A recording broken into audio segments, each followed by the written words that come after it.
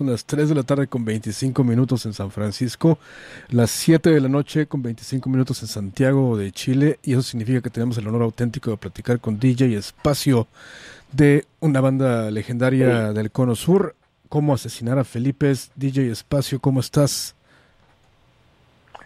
Muy bien, muchas gracias por la invitación y poder contarles en lo que estamos. Saludos desde Santiago a toda la gente que nos está escuchando. Claro que sí, un auténtico honor, como te digo, poder platicar contigo, con ustedes. Nos encanta todo lo que han hecho a través de los años y tenerlos aquí en la estación es un auténtico honor y placer. ¿Cómo estás, Santiago? ¿Cómo estás tú? ¿Cómo va la situación de la pandemia por allá? ¿Cómo te sientes? Bueno, no es muy bueno, es diferente a lo que parece de lo que están viviendo en Estados Unidos, pero nosotros hemos estado encerrados unos 6 meses por lo menos, 7 meses ya casi. Claro. Hace un poco empezamos a salir, a liberar de nuevo las cosas públicas, masivas. Estamos empezando, ojalá que no haya un rebrote, pero aquí hemos estado aprovechando el tiempo encerrado de tratar de hacer algo creativo, así que en eso estamos tratando de revivir ahora. Claro, acaban de sacar un nuevo sencillo titulado Hemos vuelto del abismo, que es buenísimo, excelentísimo. Felicidades por eso. Platícame de este nuevo sencillo.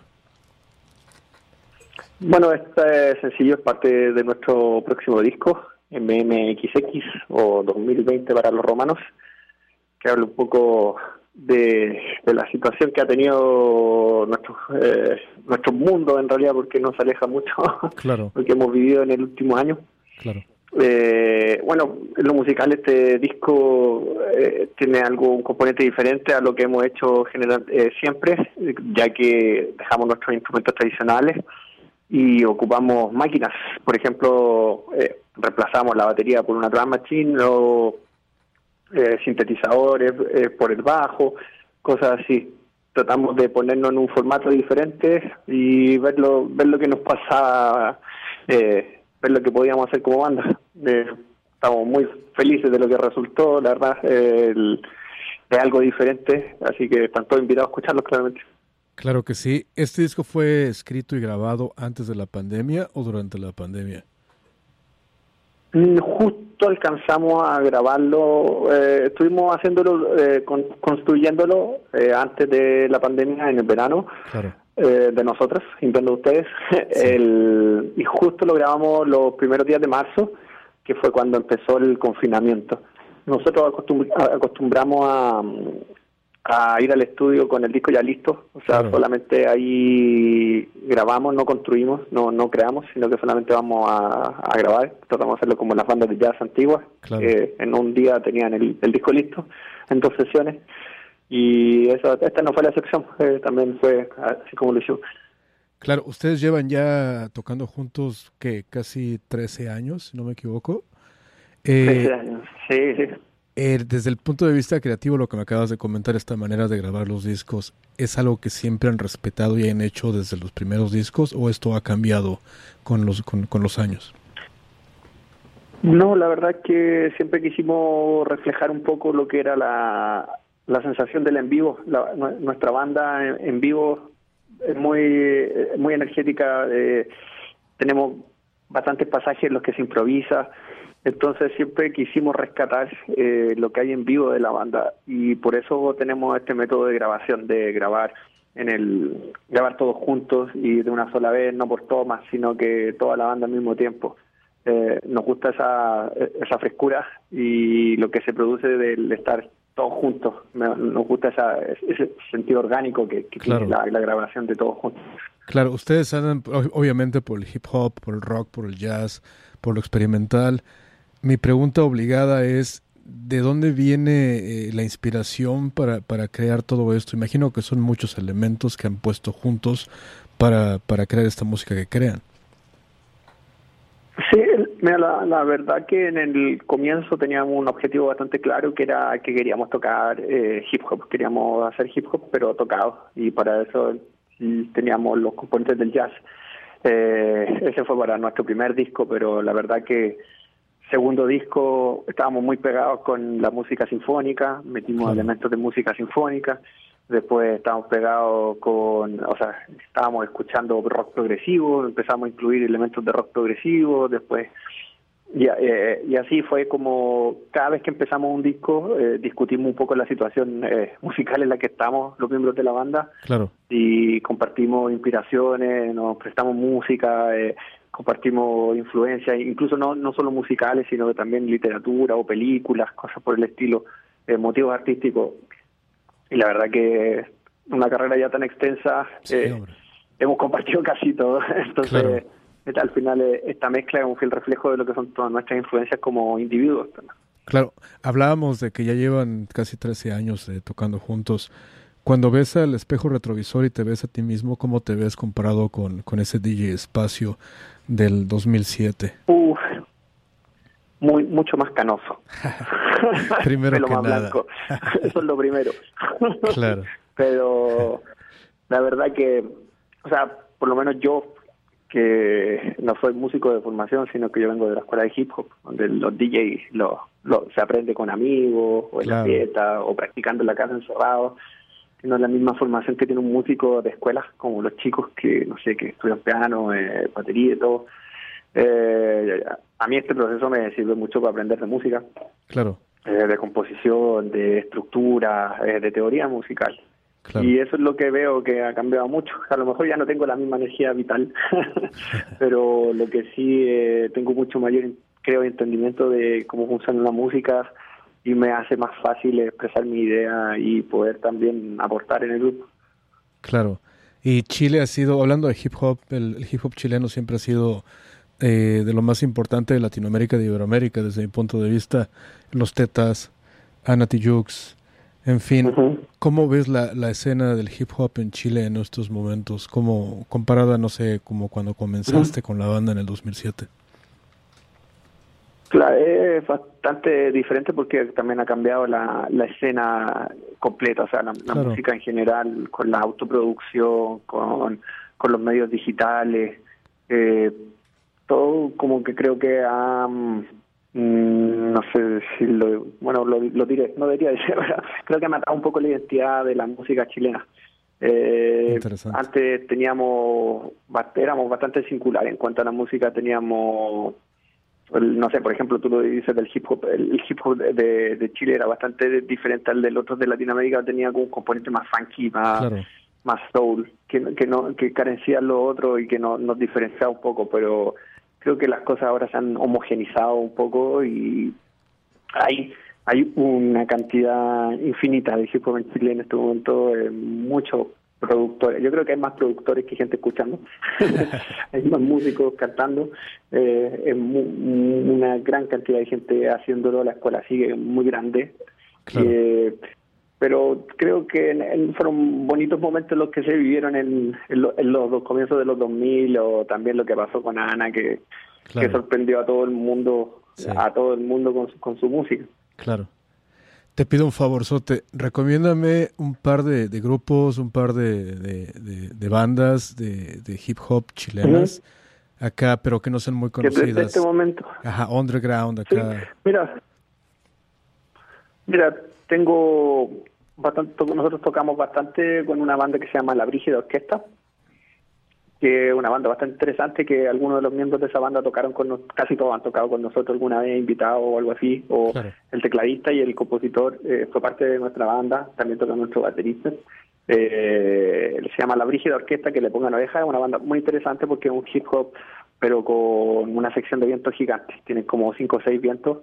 Y suena muy entretenido, muy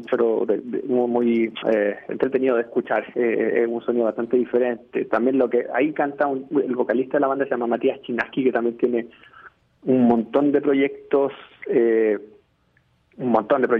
Este chico debe sacar 3-4 discos al año con diferentes músicos. Un chico muy creativo, para que le pongan esa. Matías Chinaski. Ahí también hay un chico que se llama DJ Pérez también, que tiene mucha música entretenida también relacionada con la misma familia. Está todo lo que puedan escuchar del sello Potoco Discos, que nosotros también trabajamos con ellos. Ahí también hay mucho cosas que tienen bastante de identidad chilena, a lo mejor para que se pueda diferenciar un poco. Claro. pero mezclado siempre con electrónica o con hip hop. Claro que sí. Y hablando de colaboraciones, ustedes grabaron una canción con un músico legendario, con Chino Moreno, de una gran banda, una banda muy, muy importante, de los Deftones. ¿Cómo fue haber trabajado con Chino Moreno? Mira, la verdad fue una sorpresa cuando pudimos conseguir esa colaboración. Claro. Pues a todos nosotros en la banda tenemos obviamente influencias cercanas al hip hop, al tipo a este metal también. Claro. Pero era algo que a todos nos gustaba, era Deftones. O sea, era como un sueño colaborar con él, y las cosas se dieron bastante amistosamente, solamente por contactos y mostrando la música, sí, todo bien. Después tuvimos un contacto acá en Chile cuando vinieron a tocar, y la verdad que el resultado para mí es perfecto. O sea, creo que es algo que siempre podría haber sonado juntos. No me suena como que algo que no se podría haber hecho. O sea, su voz en la canción para mí suena como que hubiera sido parte del grupo. Definitivamente. No, y la canción es genial, es un producto final increíble, bastante bueno. Regresando al nuevo disco, el 2020, el MMXX, que sale el 16 de octubre, ¿cómo te sientes de lanzar un disco en estas circunstancias de la pandemia? ¿Cuál es el sentimiento tuyo a comparación de los otros discos como músico? ¿Cómo te sientes? Bueno, la verdad que esta ha sido una experiencia muy diferente en todo tipo de cosas. O sea, cualquier cosa que pase en estos momentos rara. Claro. Es como hasta tener una guagua, es muy, o sea, tener un bebé. Ajá. Disculpen las palabras chilenas, pero hasta tener un bebé es algo raro. No sé, casarse debe ser algo raro en este tiempo. Claro. Lanzar un disco es lo mismo. Siempre los lanzamientos de los discos son muy especiales para las bandas, porque es la primera vez que van a mostrar la música en vivo de la que han estado trabajando más de un año. Y lo que vamos a tener que hacer nosotros vamos a hacer un streaming, un lanzamiento. Vamos a tener que grabar algo y darlo por streaming. Claro. La verdad que las posibilidades que eso da también son entretenidas, también son diferentes. Puedes hacer otro tipo de espectáculo, y yo creo que más que cuestionárselo o sufrir por no estar con público, también hay que ver estos nuevos escenarios que se abren, estas nuevas posibilidades. Claro. Nosotros en el último tiempo lo único que hemos hecho como banda ha sido tocar en streaming. Claro. Para festivales que van a ser transmitidos vía internet.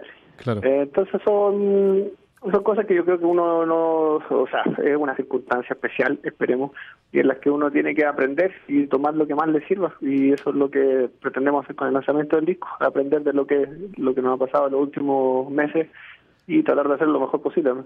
Claro, definitivamente. Te platico que por acá en San Francisco no tenemos ni idea todavía de cuándo vaya a haber conciertos en vivo. Apenas esta semana permitieron reabrir restaurantes, pero con cupo limitado, de un 25% de cupo. Capacidad. Sí, hombre. Y aparte, la pandemia ha causado que algunos lugares, algunos bares o lugares de conciertos hayan cerrado definitivamente, lo cual ha golpeado un poco la escena musical acá a San Francisco. Por allá en Chile, ¿tienen alguna idea ya más o menos para cuándo podrá haber conciertos con cupo limitado en vivo? La verdad que acá no se ve mejor el panorama. El panorama es muy parecido a lo que tú me dices, los locales más pequeños, los clásicos lugares underground que se tocaba, casi todos tuvieron que cerrar. Claro. Muy pocos locales. Nosotros tuvimos un gran problema porque antes de la pandemia tuvimos una crisis social bastante grande. Claro, sí, conocida. En octubre del año pasado. Entonces, cuando terminó esto de la crisis social, empezó la pandemia. Entonces, nosotros hemos tenido como un confinamiento un poco mayor.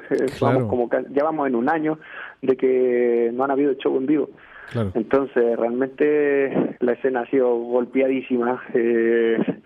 Y para cuándo, la verdad que no creemos que sea hasta el próximo marzo. Claro. Que se abran conciertos. Sí, o eventos masivos. Claro. No, de hecho platicaba esto con una compañera locutora también hoy día y decíamos justamente eso, febrero, marzo yo creo que comenzaremos a reabrir poco a poco, Pero pues bueno, así es, y somos latinoamericanos, de todos modos estamos acostumbrados a estas cosas, a aguantar, a resistir y a aprender de las circunstancias. Estamos preparados. Sí, ¿verdad? Lo traemos en la genética. Estamos preparados para soportar el caos, como dice nuestra canción. Exactamente, definitivamente. Pues bueno, mi querido DJ Espacio, te mando un abrazo hasta Santiago de Chile y te agradezco el tiempo que te has tomado para hacer esta llamada. Y te pido un favor, en cuanto termine todo este asunto y vengan a Estados Unidos, vengan a California, vengan aquí a San Francisco, vengan a la estación y sería genial tenerlos por acá con nosotros. Pero por supuesto que lo haremos. Apenas encontremos la vacuna, vamos a estar ahí. Excelente, lo hacemos. Venga, DJ Espacio, Carlos, un abrazo nuevamente y nos vemos lo más pronto que se pueda. Muchas gracias por tu tiempo, muchas gracias por el interés y por transmitir nuestro mensaje. Ojalá que puedan escuchar nuestro próximo disco y nos vemos pronto también, espero. Excelente, un abrazo, gracias. Buena noche. Abrazo, amigo, cuídate. Bye. Perfecto, esa fue la conversación con DJ Espacio de la banda legendaria chilena Cómo asesinar a Felipes. Bastante chida la conversación. Nos gusta platicar con latinoamericanos, en fin, porque nos comprendemos en estas circunstancias, al menos en las circunstancias de la pandemia y todo eso. Tenemos una visión bastante similar, porque ciertamente tenemos que aprender a aguantar, a resistir, a seguir creando y a darnos cuenta que la vida sigue adelante. Así es que para celebrar esta entrevista vamos a tocar esta gran canción de la que hemos platicado al aire durante el principio de la entrevista.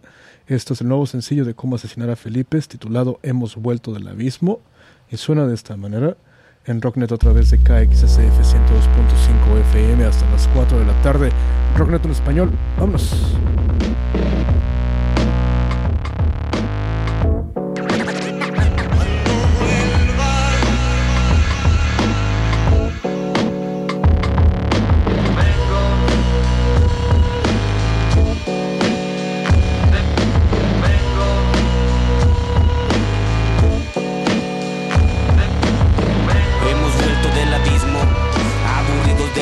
Reflexiono a modo responsable, otorgarles tanto espacio tenía su riesgo. De ingenuo se ocupa el ingenio creyendo que con eso basta. Se nota la conformidad, la ciudad atrapa. Convencidos de la causa, energía y la carga. Mensajeros traerán fruta y comida. Aquí nadie sobra. Hemos vuelto del abismo.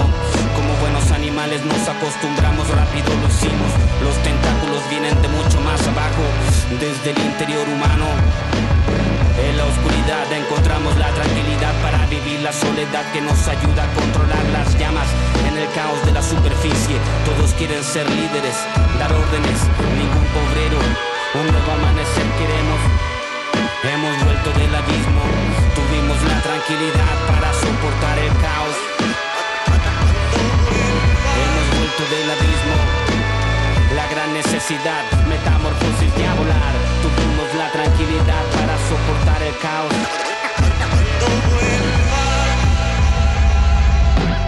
Este es el nuevo sencillo de Cómo asesinar a Felipes. Hemos vuelto al abismo en Rocknet a través de KXSF 102.5 FM.